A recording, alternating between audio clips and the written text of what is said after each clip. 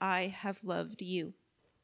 Greater love has no one than this, that someone lay down his life for his friends. You are my friends if you do what I command you. No longer do I call you servants, for the servant does not know what his master is doing.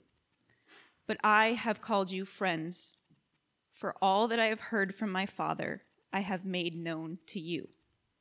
You did not choose me, but I chose you and appointed you that you should go and bear fruit, and that your fruit should abide, so that whatever you ask the Father in my name, he may give it to you.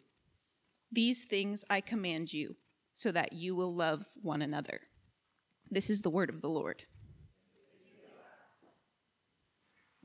Well, pray with me, please. Father in heaven, we come before you and we thank you for this day. We thank you for the start of our week, and we thank you that you know that we need to be in your presence. Father, we think we know what we need, and so we make a lot of choices. And when we make those choices, sometimes it's really obvious that we don't know what we need. And one of those choices, Father, is how infrequently we come to you. We confess that we want to be independent, that we want to be self-sufficient, that we want to be in control and we want to govern our own lives. But Father, I am so thankful that you have spoken into this world and that you have made your presence known. Father, I'm thankful that you didn't stop there. I'm thankful that you sent Jesus. Lord Jesus, when we consider you, we have to admit that in theory and in theology, we can grasp who you are. But when we look at the women and the men sitting next to us and their flesh and blood, and we consider your flesh and blood, that's when we really start to lose touch and lose grip. Lord Jesus, we confess that one day we will live by sight and not by faith, and we look forward to that day because it's hard for us to live by faith, and you know it. I thank you so much, Jesus, that you lived this life and that you know our weaknesses inside and out. Because, Father, honestly, it's our weaknesses that cause us to want to hide. Believing that if you knew us and if others knew us, they would want nothing to do with us. But we praise you that your word speaks another truth. Holy Spirit, we come before you and we ask you to do what we cannot do, what we cannot gin up the ability to contemplate Christ on our own or to see him rightly. And so we're really thankful for the Bible. But we even need you, Holy Spirit, to put Christ before us so that as we gaze upon him, as we abide in him, as we come and eat at the table that he has given us, we would eat and drink with faith. And that has to come from you. Father, we feel weak as we draw near to you. And we praise you that you know us. We praise you that this is the truth. You have said that we human beings are like the flowers of the field. That the wind blows over us and we're gone. But that your word stands forever. Father, I pray for the women and the men who are here today and for whom holding on to faith seems nigh unto impossible. Father, sometimes it's bitterness, sometimes it's anger, sometimes it's disappointment, sometimes it's fear, and sometimes it's such a mixture of those we can't even suss our own hearts out. But you know, and you know what we need to hear. And Father, I praise you that you're at work in the church. We look at each other and we wonder, is change possible? Father, we see the little ones and we believe they're going to change. But the older we get, we wonder, are we going to change? And when we look at each other, in our later years, we often say of each other, you're not going to change. And Father, please forgive us. Because you, as Ruth prayed, said that you are sanctifying us. And so we pray that you would do more of that today. Father, meet us in our tears and in our joy. Meet us in our anxieties. Father, meet us today. Show us Jesus and change us. We need you. And it's in Christ's name we pray all these things. Amen. All right, this passage is easy today. It is easy because there is an imperative in the passage. And whenever you read a passage and there's an imperative in it, it's pretty easy to know that that's the focus of a sermon, right? Love one another. It's right in front of your face, isn't it? I want to say that since chapter 13, and you really ought to open your Bibles. Since chapter 13, we have been in what is called the upper room. I have no idea where the upper room is, and when you go look on it in a map in the city of Jerusalem, the upper room is always there with a question mark next to it. Nobody knows where this upper room was. But we know that at some point in this narrative of John, they left the upper room and they went into the garden, and Jesus was praying there, and that's where he was betrayed, right? So this upper room is where we are. It is begun in chapter 13. We're not going to get out of the upper room until we get through chapter 17. At the end of chapter 15, Jesus says, arise, let's go. But then he starts talking right away again. And after chapter 17, it says that they got up, they left, and they went across the valley and into the garden, right? This command that we love one another is the focal point of this entire section of Scripture. You guys will remember what happens in chapter 13, the foot washing, right? Jesus, knowing that his end has come, loved his disciples to the end.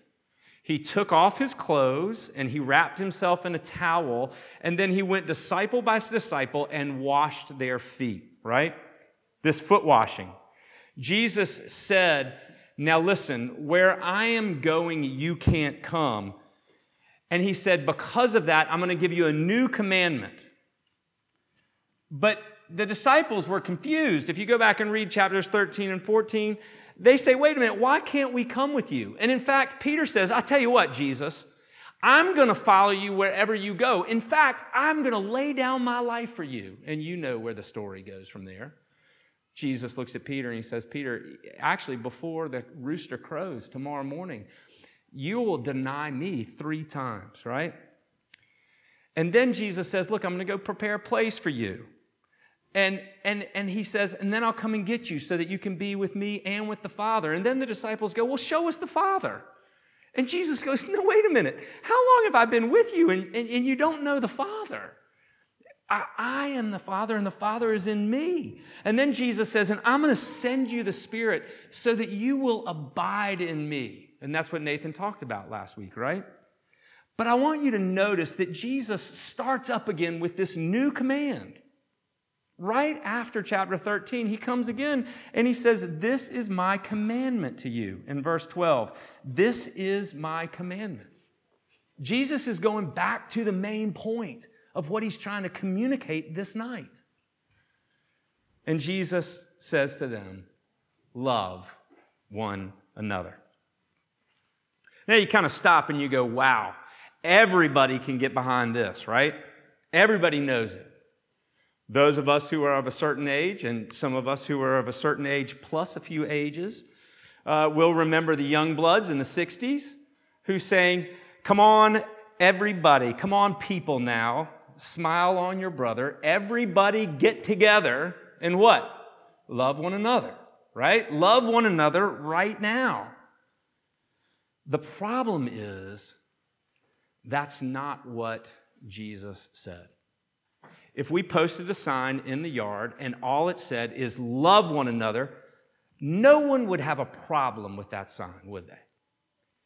But when we actually read the words of Jesus, "This is my command, that you love one another as I have loved you," then suddenly we begin to wonder, wait a minute, what is this about?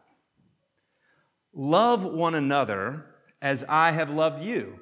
It begs to ask the question, the first question of the evening, right?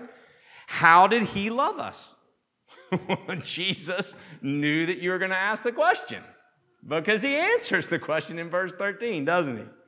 Verse 13 looks and he says, "Greater love has no one than this, that someone laid down his life for his friends." How do you think Peter heard that night? Because Peter had not yet denied Christ. Remember, this happened. This conversation took place. It took place between Jesus and his disciples in the upper room. Peter had just looked at Jesus and he says, "Jesus, I am going to lay down my life for you." And Jesus goes, "No, you're not. You're not. You're going to deny me." And then he says, "Look, greater love has no one than this, that someone lay down his life for his friends." Don't you think Peter heard that and goes, "I'm telling you, I'm going to prove him wrong. Tomorrow morning, T-minus 12 hours, I can make it 12 hours. I'm going to lay down my life for him. I'm not denying him." We know that John has more to say about this kind of love. We know that when John wrote 1st, 2nd, and 3rd John, John wrote this: "This is how we know what love is. Jesus Christ laid down his life for us, and so we ought to lay down our lives for each other." Now again, those of us from a certain age group loved a certain movie called Forrest Gump. I'm not going to ask you if you love Forrest Gump, but I'm going to confess to you that I absolutely love Forrest Gump. And I think about it every time I see somebody stand like this, right? And what does Forrest Gump say to Jenny? "I may not be a smart man, but I know what love is." The premise of the movie, for those of you who are younger, or for those of you who are more cultured than I am, is that this most improbable human being, Forrest Gump, exists and does the most improbable things in his life, and he loves by laying down his life for this woman named Jenny. Some might look at that movie and with a little bit of doubt, let's just call it that, go, "Yeah, right." In fact, sort of the whole movie is set up to be unrealistic, right? It's completely unrealistic. But there's this nod to, if you could ever find somebody that loved that way, maybe you ought to take them. Maybe you ought to accept it. Here's something interesting, though. Jesus doesn't suggest that we love this way. Jesus commands it. That we would lay down our lives for each other. Christ the King Church Newton, how are we doing?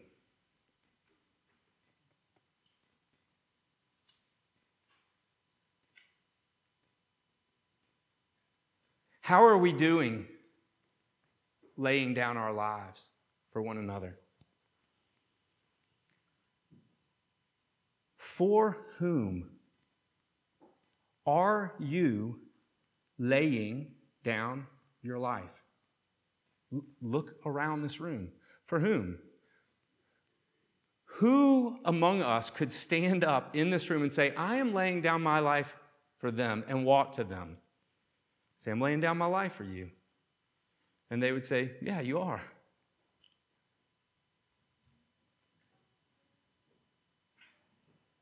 For us to consider Jesus' words sincerely is to consider them. I often ask people when they visit Christ the King Church Newton, "Look, have you been able to worship?"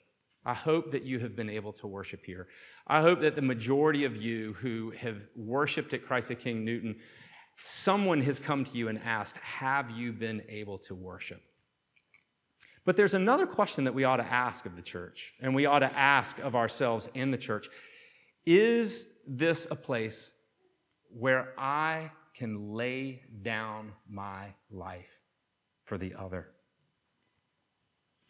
Many of you know that on Monday, my niece was diagnosed with leukemia.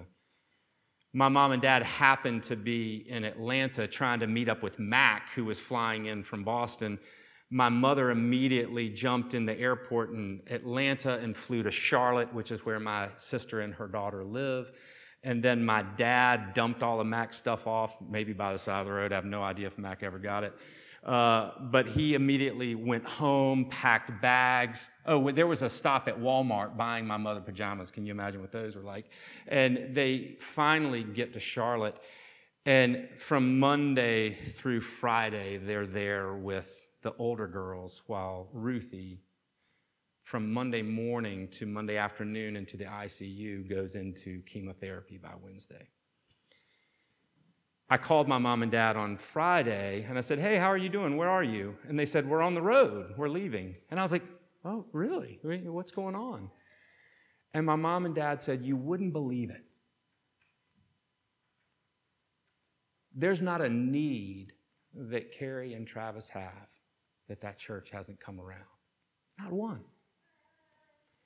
Everything from straightening up the yard to being the person who is going to plan play dates for Isabel, and there being another person who's going to plan play dates for Natalie, and another person who is going to plan a spa day for Ruthie, who is stuck in the hospital. No needs were unmet. And my mom and dad said it was amazing. We drove away, praising God. And I thought to myself, that is an amazing testimony for a church. That's an amazing testimony. Jesus washed dirty feet. How often do feet get dirty? Feet get dirty every day.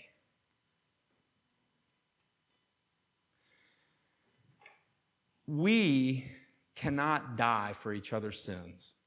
When Jesus says, love one another even as I have loved you,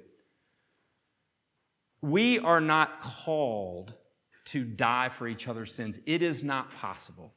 The reason that Jesus Christ could do it is because he is 100% God and 100% man. And his perfect life paid the penalty for our sins. But we can humbly lay down our lives for each other and wash each other's feet regularly. Everyday dirt. My question for us as a church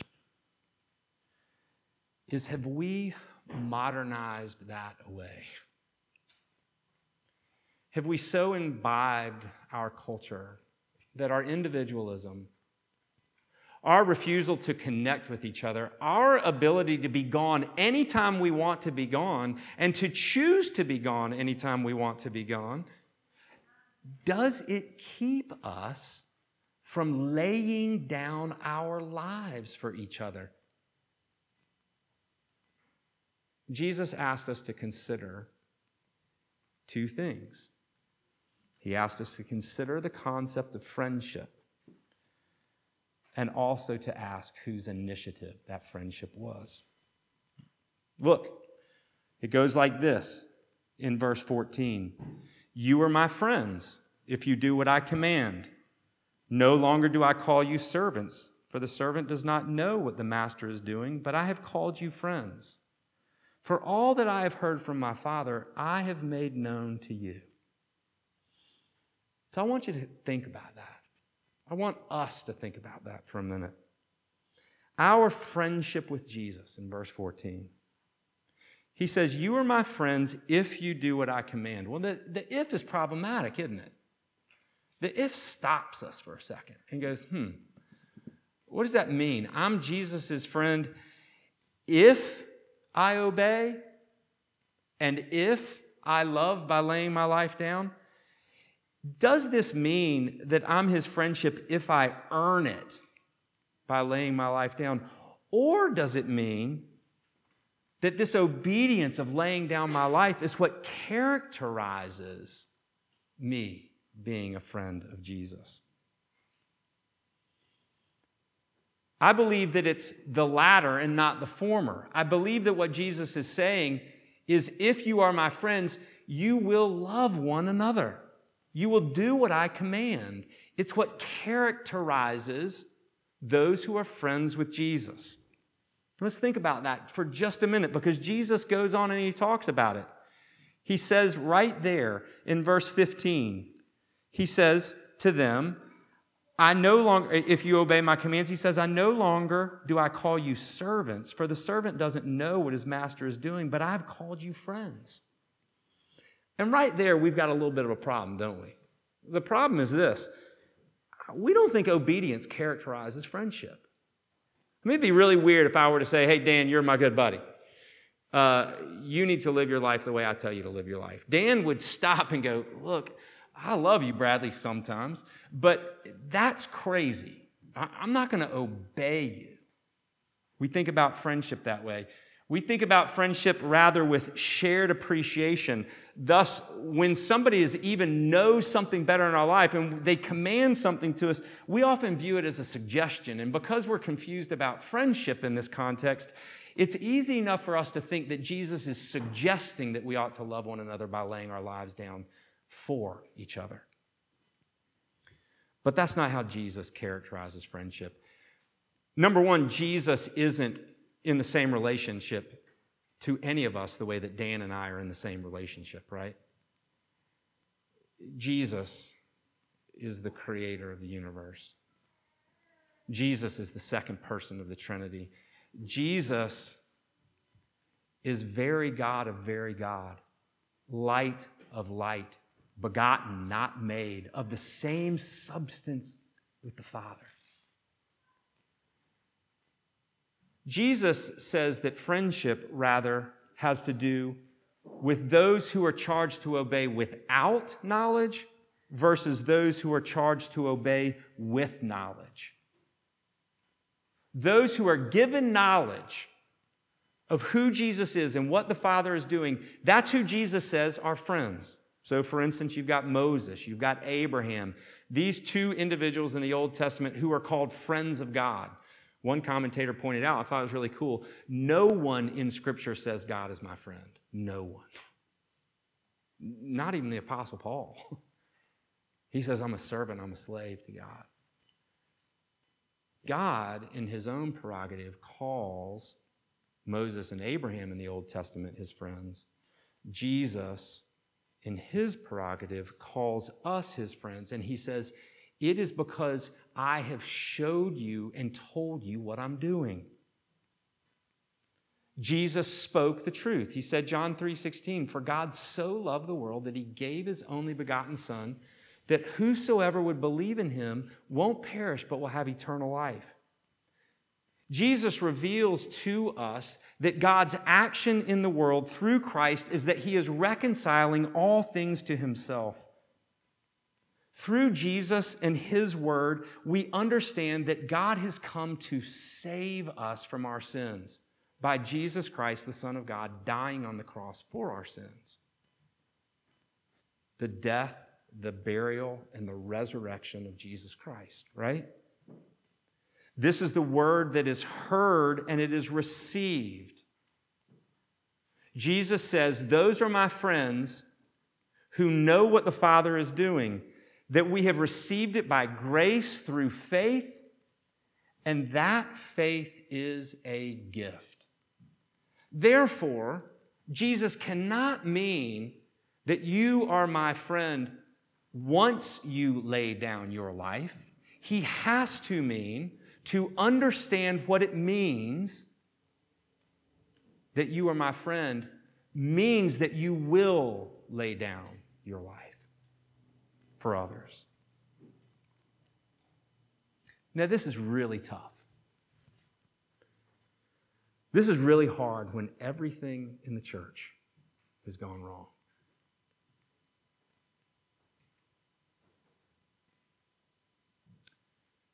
This is hard when the place where we are called to lay our lives down for one another is where we are most taken advantage of. When everything blows up, the temptation in our heart says, is it worth it? I have a life to live. Is this really worth it? Well, what do you know of what Jesus has said? Jesus has commanded us to love one another just as I have loved you. What if the phrase of our church were, lay it down, lay it down, lay it down for one another? Jesus doesn't just consider friendship, but in the end, he asks the very hard question, whose initiative was this friendship in the first place? I want to ask you this last question. Did you find something in Jesus that made your life work? Like Jenny with Forrest Gump, right? Jenny finally came to the realization when she was away that this man really does love me. And even though he's not a smart man, I'm going to accept his love.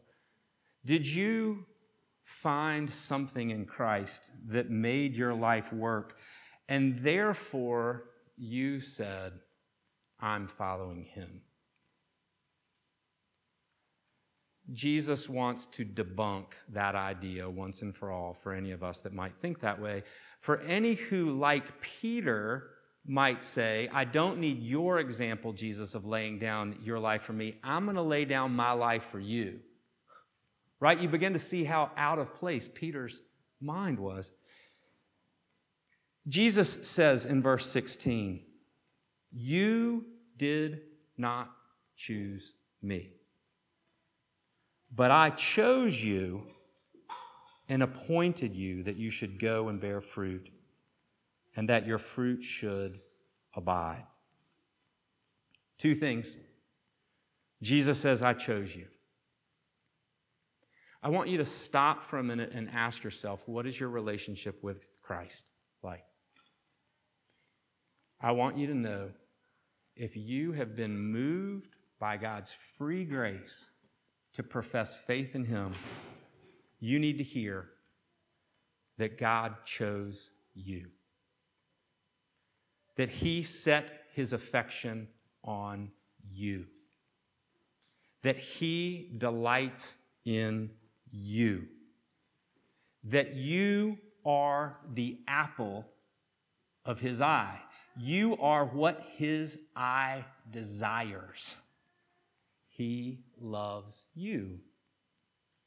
If you're sitting in this room today and you said, I've never professed faith, do you think God could love me that way?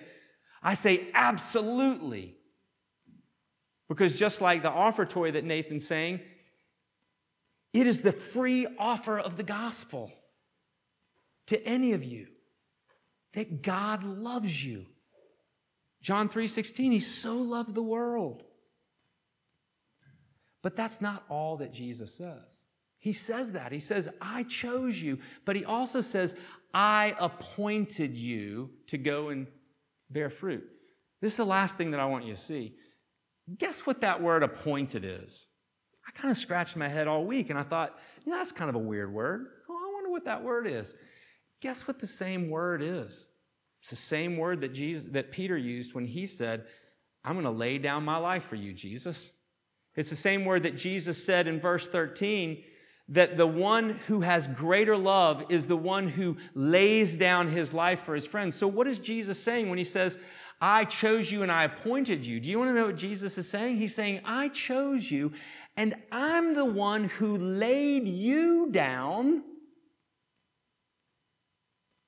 to love each other. I laid you down. My purpose with your life is that you would give it away for each other. That you would love this way. And in so doing, to bear fruit that will abide. And what's really interesting is that every time in the New Testament where someone is appointed, Acts 13, 1 Timothy 1, it's always to the end that others would come to faith in Jesus. Well, how's the new command given to us in John 13? Just as I have loved you, you should love one another so that the world will believe that you're my disciples.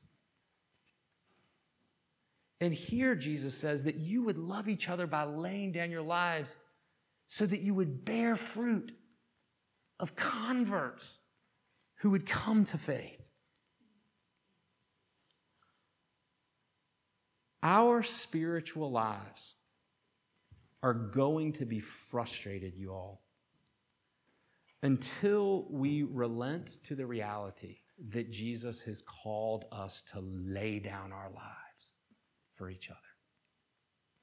Our spiritual lives are going to be frustrated until we relent to that reality. Well, how do we change? How do we become women and men who lay down our lives for each other daily? Well, Jesus tells us right there in verse 16, you didn't choose me, but I chose you and appointed you that you should go and bear fruit, that your fruit should abide, so that whatever you ask the Father in my name, he may give it to you. Do you hear the connection from last week? If we abide in Christ and we ask anything in his name, verse 7 of the same chapter, he will give it to us. How do we change? We ask for it. We ask for it. God, would you give us such an apprehension of Jesus' love for us? Would we abide in his love in such a way that we would lay down our lives for each other? And that would be what characterizes this body. You know how a cucumber becomes a pickle? You soak in pickle juice. That's what you do. You get in pickle juice, and you sit there long enough until the cucumber becomes a pickle. Listen, this table is the pickle juice of the gospel. This is the place where we come and we soak in the love of Christ. Because it's not Jesus' suggestion that we would love one another by laying our lives down for each other. It is his command. And we have a hard enough time saying we're not going to go on vacation because it might encourage somebody else for me to not do something. We have a hard enough time of just participating with each other because it might be an encouragement to somebody else, much less lay down our lives. What do we need? Well, it's right here. Don't worry. You're about to go there. You go there every week. We go there every week because this is what we need to soak in the love of God for us in Christ. This is why Jesus says, every time you gather, soak in this gospel. I gave my life for you. Now you give your lives for each other so that a watching world may believe that you're my disciples. Will you come with me? Can we go and soak in the gospel a little bit more? I think we need it. I know I need it. I believe it's what you need. Let's pray.